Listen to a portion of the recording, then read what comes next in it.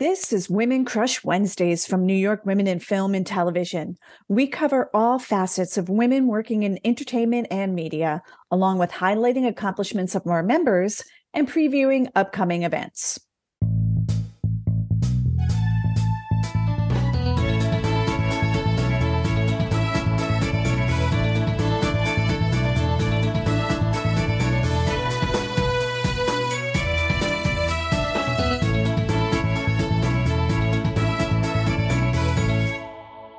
Welcome to another episode of Women Crush Wednesdays from NYWIFT. I am Janine McGoldrick.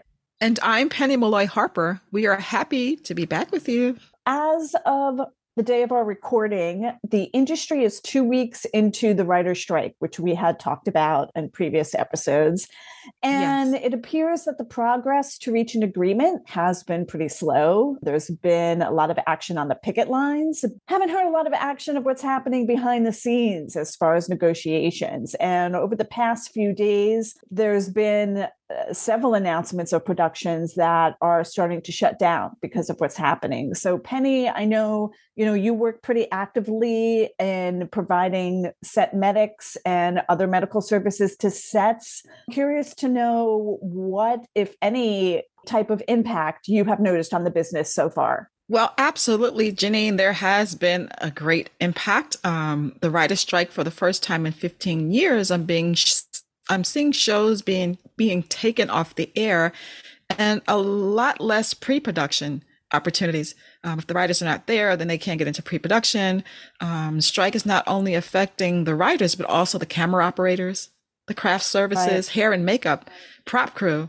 Some of these people just rejoined the workforce after the long stint with COVID where they were totally unemployed. So this is really affecting their livelihood and their finances. Studios are cutting positions and experimenting with AI to replace some of the roles.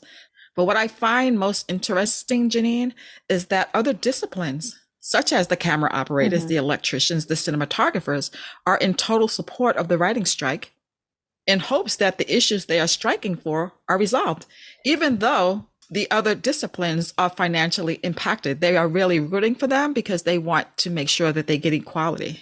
Yeah, I think that is so important, the fact that the other unions are really backing them. And I think that's going to strengthen the negotiating, aspects of, the Writers Guild, knowing that SAG and DGA and a lot of the other unions are behind IATSC, them. all of them. Yeah. And it also shows that we all respect and understand what the other people within our production community does for us. That exactly. The actors realize they wouldn't be there and have any lines to say if they didn't have the writers do it.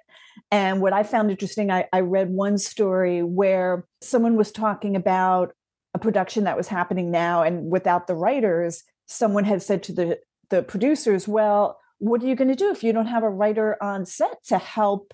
Because dialogue changes when you're in production. You film something and you realize maybe that didn't work. So they usually go to a writer to say, okay, let's rewrite this, let's change this.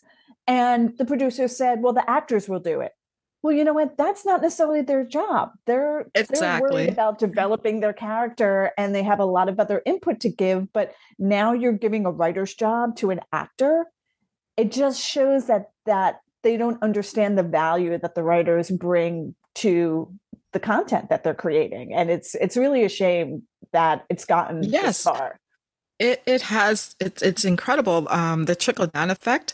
I know personally some script supervisors, and it's really affecting their line of work too, because that's their role. They work with the writers sometimes, as you mentioned, to rewrite some of the lines that don't work. So because there is no writing going on, there's less productions, they are finding less work as well. So there's a lot of people who this is really affecting. And again, as I stated, they are just getting on their feet since COVID. So now they're hit again with another delay in getting themselves together financially. So it's such a hardship for some of them. Yeah, and they're reinventing or repurposing. They're doing, some are going into real estate. It's just so interesting that they have to find livelihood. They have to survive in support of the writers. They're willing to do that. Just look around and change. That's a great point. The fact that we're just coming out of COVID and production was getting back on its feet. And now this is happening. Yes, the people have to turn to other lines of support and work in order to bring in that money. And if you are a New York writer that's been impacted by the strike, something that you should be aware of is that the New York City Mayor's Office of Media and Entertainment, this Friday on the 19th, they're hosting a free live webinar at 1 p.m. to provide information and to talk about available resources in order to support you. And there's also a list of resources on their website. So we have included a link to that on our show notes, and we suggest everyone to take a look at that. And even if you're not a writer, if you're still affected by this, check out their website. I'm sure they will lead you to other resources as well. And hopefully, the strike will end soon. I know SAG and I think the DGA are also coming up to the end of their contracts, and they're going to start negotiating in the next month or two. So the fact that all three of these are happening at the same time, I think hopefully will nudge everyone in the right direction, especially the fact that they all support each other. Agreed. Yes. And they are supporting each other, which is great to see. Yeah. So fingers crossed on that. Absolutely. And if you're lucky enough not to be affected by the strike and currently working on a project, then you need to know about Phiphen Studios, a 10,000 square foot facility that offers production space and post-production services right across the river in Englewood Cliffs, New Jersey. Leah Kearney had an opportunity to visit Phiphen and speak with its creators, two female award-winning producers who wanted to help support New Jersey's growing film community. All right, so let's hand it over to Leah.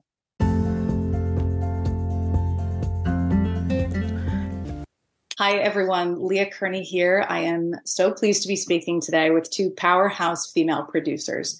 But before we jump into our conversation, let me give you a very brief rundown of their impressive credits. Jane Sinisi is CEO of Phiphen Studios and has been producing documentary and feature films for the last decade. She's a member of the Producers Guild of America, has produced or executive produced films such as A Call for Help, Eden, and The Birth of a Nation, one of the highest selling films in Sundance history. She's also creative director at Phiphen, an independently owned film, television, and digital media company where she produces an amazing slate of features and series alongside our other guest today, Molly Connors, who is COO of Phiphen Studios, as well as the founder and CEO of Phiphen. Also a member of the Producers Guild, she is Emmy nominated, and her films have earned 4 Academy Awards and 11 Academy Award nominations. Her long list of credits include Birdman, Frozen River, Killer Joe, The Immigrant, and many, many more. Together, they opened Phiphen Studios in fall of 2022, a 10,000 square foot facility that offers production space and post-production services designed to support New Jersey's growing film community and the opportunity to help it grow. Molly, Jane, what a treat to speak with you both. Thank you so much for joining us on the podcast. Thank you for having us. So I had the pleasure of touring Phiphen Studios. It is beautiful. In addition to the post-production and edit rooms, you have a 25-seat 4K theater, executive suites, conference rooms, kitchen, outdoor space. What prompted you to open it? What was the impetus to create it in the first place? What started the idea was, of course, COVID. We were looking to branch out into ways when the film industry kind of shut down, how we can branch out into other creative opportunities. And I happen to also run a real estate company in New Jersey. And along with the tax incentive that is included in New Jersey and is very strong, we had 10,000 square feet available to build this facility. So I turned to Molly and I said, hey, why don't we do this? Well, we can't actually film. So I put my construction hat on, and Molly, I got her purple one to match our Phiphen color, and we went along our way. And we started building and building. And 2 years later, we opened our doors. Well, congratulations. Jane, I heard you in another interview mention drilling into solid rock, which I thought a great metaphor for overcoming obstacles. I was wondering if you could talk a little bit about that. Literally like the movie Armageddon. I mean, if I could have hired, Ben Affleck and Bruce Willis to drill the holes myself, I would. But we had the building held up on stilts, the entire building to drill through. And we had to blast through the palisade rock, like with special types of explosive materials. And we had in our office, the 4 building was held up on stilts. No, if you will it, it will come, or if you build it, it will, they will come, and they have. And it was quite interesting. I learned from my father, never take no for an answer. And no became Phiphen Studios. Fantastic. Well, our audience is New York women in film and television, but many of our audience live and work in New Jersey as well. Curious if you can share something that people may not know about the area and about the industry. Well, the beginning of Hollywood, as you would call it, actually started in Fort Lee, New Jersey, which is about 3 minutes from Phiphen Studios and where our Phiphen offices exist. That alone shows that New Jersey was really the start of the film industry. And what I actually learned in all of this is even the term cliffhanger comes from the fact that Englewood Cliffs is where the film industry started. I did not know so that. It was a very interesting fact that I learned, or someone told me, but you know what? I like it. I think it works. I think it's great. I think that the fact that we are down the street from the Barrymore Film Center as well, which is a museum and a testament to the beginnings of where the film industry actually existed. They have posters still on the streets of Fort Lee, which is next to Englewood Cliffs, of the first films that were made before they moved into Hollywood. On the other coast, I would say. I'm an East Coaster for life type of girl, but I think that's very interesting and a very powerful statement. And a lot of I learned recently, a lot of those early studios were run and owned and started by women. So it's exciting to see more women-owned production happening in the area. Molly, maybe you could talk a little bit about your work as producers, because together and separately you produce a really diverse slate of features and series. And I'm curious what draws you to a project, what ultimately makes you want to take it on. Yeah. So we produce a variety of film and television, all genres. Really what I always kind of say that attracts me to something is something that we listen to what the market wants and what can get made, because this is such a very hard business to be in. And that's, obviously it's great when we love something creatively, but we really try to be pragmatic and focus on things that we know we can actually deliver on. Yeah. You mentioned pragmatism, and my next question was going to be, I understand you're both mothers. It is an often crazy industry that we're in. And I wonder, as a mother of a almost 2-year-old myself, if you have any advice for our listeners of things that support you in balancing work and family life, or what approach you take to stay sane in it all. So with my kids, I've been doing this for so long, but with both of them, they've been, making movies since they've been in the womb. And so this is always what I've done. And what I really try, I have a 7 and 4-year-old, and especially with the 4-year-old, really try to kind of prepare her to, like, geographically, and showing her a lot of cues of this is where I'm going and this is how long I'm going to be gone, and calendars and like visual cues that kind of help her understand, what's going on. The older daughter is very used to it, but, keeping your sanity is tough. And I think women in general are great multitaskers. And so literally always have like one earbud in and on mute, and just kind of trying to do both, rolling conference calls with the pickups and whatnot. And the mute button is your best friend. Okay. Yeah. I would definitely say there is also balance in the imbalance, because it forces us as mothers or as business people in general it forces us to value the time that we spend at work or at home. So whether it's and one day it's 70-30 or it's 101, it's 0, there has to be at the end of the day a cumulative balance, and not to let the word guilt drive anyone or create any sort of fear in trying to create success, because giving the opportunity, I have a son and a daughter, and teaching them both very different types of lessons, but in different ways, and to respect both of their opportunities within this type of industry, whether they want to take on our legacy or take on, the other legacies that we continue to have from our family's past or not. I think it's important to show. I know my husband and I work together and in the real estate business. And at the end of the day, I include him on what Molly and I do with Phiphen. He and our team in the real estate business they were the glue that helped us build the studio. They did build the studio. So I owe a tremendous amount of respect to that. But he makes, for example, time every night to have with our son and our daughter, cuddle time or any time that we have, no matter where we are, and it could be at 11 o'clock at night, or it could be at 6 a.m. So, like I say, the balance and the imbalance, that pendulum, the swing, it could go so high, so low. And 1 week it can be one thing, 1 week it can be another. And you just have to be able to find that stability and to teach the lessons that at the end of the day, it does balance out. And you can't micromanage everything. You have to look at the bigger picture.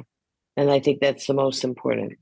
That's great. My next question was about the early career producers among our listeners. For people just getting started or early in their careers, I'm curious if there's a piece of wisdom that you wish you'd known when you were starting out. Well, I could say this and then Molly can finish because I'm the leader of the producer. Molly has taught me a lot. Find a mentor that can teach you that this is a very hard industry, and find somebody like I did, like Molly, that don't take no for an answer. Find a way to always say yes, then find a way to get there. Some people may say no because they're scared to find that way. I think we look at it the other way. We say yes, and then we find that way. And I would probably say 99.9% of the time, we always get to that yes, including that rock that everybody told us no, we couldn't get to build our beautiful theater. We have pieces of that rock sitting in corners of every office, holding our doors open. They are now the door holders to opening our doors.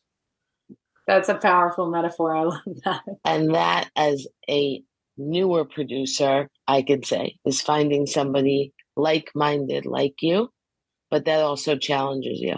Oh, that's great. That would be my advice.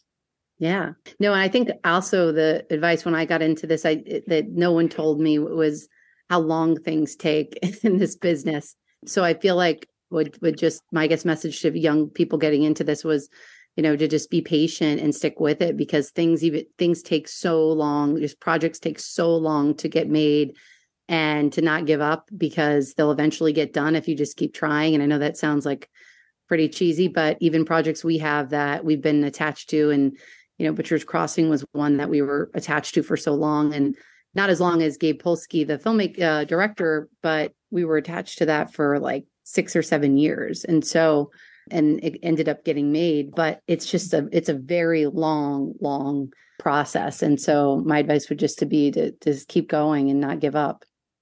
Because we also have, among our listeners, hair and makeup artists, people above and below the line in every aspect of our business. I'm curious if there are things that when you're working with colleagues, what are things that make your jobs and lives easier as producers that other crew members could bring to the table? Or if they're looking to get hired, what advice would you give them? Well, in terms of crew, advice of what we look for. Just obviously we work with a lot of the same people over and over again. So people that are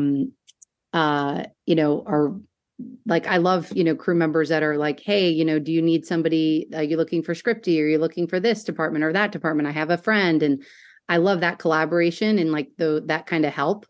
And so we tend to hire a lot of people that are very resourceful like that, that can kind of, wear many different hats, and helpful to the production.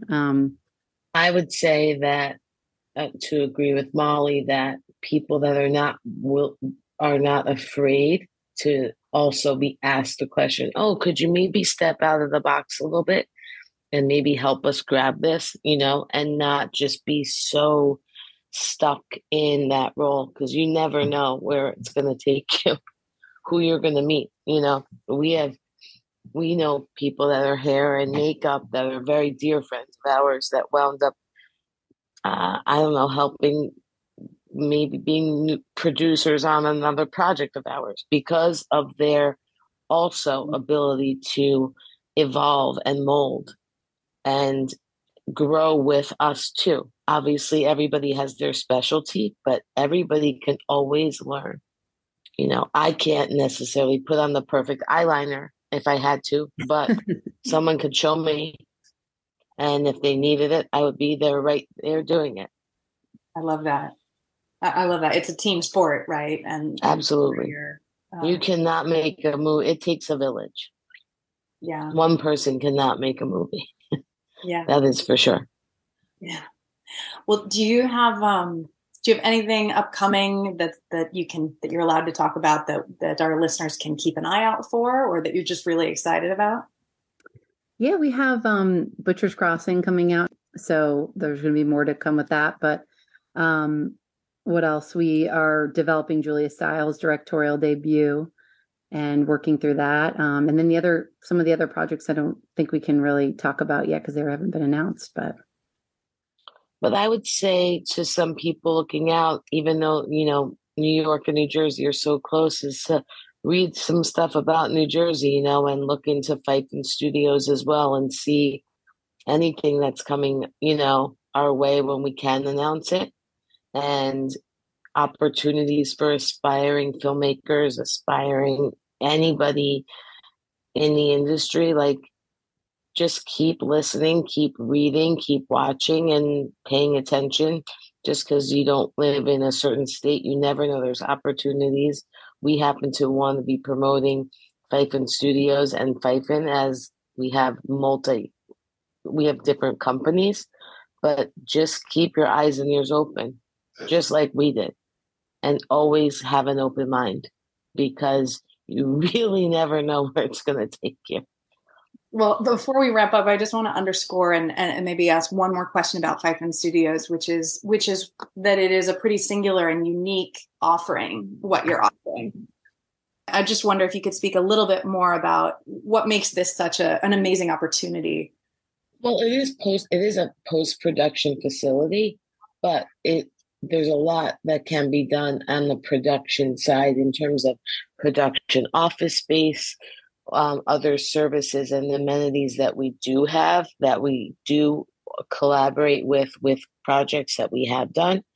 Molly, you can elaborate, that's why we're so proud to be supportive of the New Jersey Tax Incentive. We have a large, I wouldn't say vast, but we have, if you're shooting a movie, we can have office space available for people to do wardrobe and costumes and all that kind of stuff there as well. It doesn't just have to be once it's in the can. And that's what I think is very important for people to know, that you need to prep there. You can prep there, like soup to nuts. Yeah. And I think just to add to that, if there's something that, filmmakers coming in that they need some like help with a problem or something to troubleshoot on our, we have a full production service team at Phiphen that absolutely can help with that. And so there's a lot of cross-pollination between both.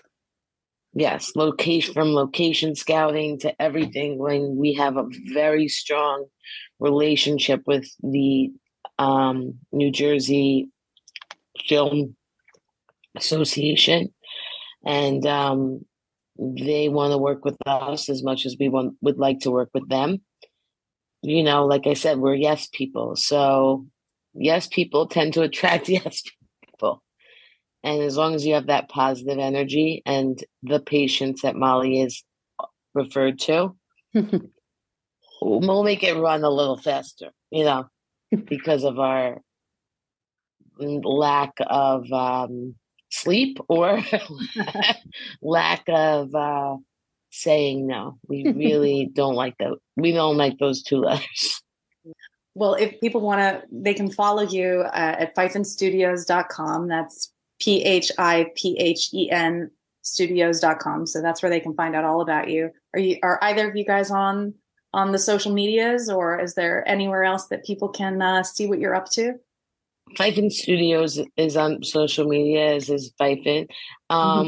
And one last thing, I would love Molly to describe where the name Phiphen came from, Molly, if possible, because I think it's the most interesting. Sure. Based on the Phi phenomenon, which is, the series of still images moving in rapid succession. And that's the flip book. It's basically the flip book effect. And so that's how we came up with the name. Rapid succession. That's what I love. We love rapid succession. So if you do too, please come at Phiphen Studios. Excellent. Well, that's a great place to wrap up. Thank you both so much for your time today. Really a pleasure speaking with you. And thank you. Please, it was a pleasure. Thanks, Leah. Thank you. Bye. Ciao. Wow, Phiphen Studios sounds like a great addition to New Jersey and the New York community as well. And as a Jersey girl with a New York City address, I am all for any efforts to help support the growing industry in the Garden State, especially one that's owned and operated by women filmmakers. Yes, Janine, it is so important to support women filmmakers, as we do in NYWIF, so that our stories can be told while being in a position to have the film completed and distributed as intended. Yeah, so check out our show notes. We'll have a link to Phiphen Studios as well as their social media handles. Follow them, check out their offices. Leah said that it was such a beautiful facility and she was so excited to get a tour. It's a very multifaceted facility. So Penny, before we wrap things up, do you have anything that you've been enjoying that you'd like to recommend to me and to our listeners? Let's see, Janine. Let me think about that. Well, if you have not seen Falcon Lake, The Woman King, or Woman Talking, then you may want to check them out. There are many television series with women episodic directors that are also great to watch. I just recently read an article where Ava DuVernay has recently hired 42 directors, which altered their professional lives in that process. Many of them were passed over time and time again due to Hollywood's old boys club, quote unquote. So that's super exciting. The new 42 episodic women directors. What about you, Janine? Well, I have seen The Women King and Women Talking, and I love them both. I have not seen Falcon Lake, but I've heard good things about it. So I'm glad that you mentioned that, kind of put it back on my list. Thank you for those recommendations. For me, I just binged Mrs. Davis, which is a limited series on Peacock. Its final episode actually airs in a couple of days. So I'm very excited to see how they wrap it up. And it stars Betty Gilpin, one of the actresses from Glow, which was also a favorite of mine. Yes. And it's about a nun who vows to destroy a powerful artificial intelligence known as Mrs. Davis. The AI program has basically seemingly taken over the world. The show is a mash of a bunch of different genres like science fiction, comedy, drama, action, and it really is unlike anything on television. It's really playful, it's smart, it's a lot of fun, it doesn't take itself too seriously.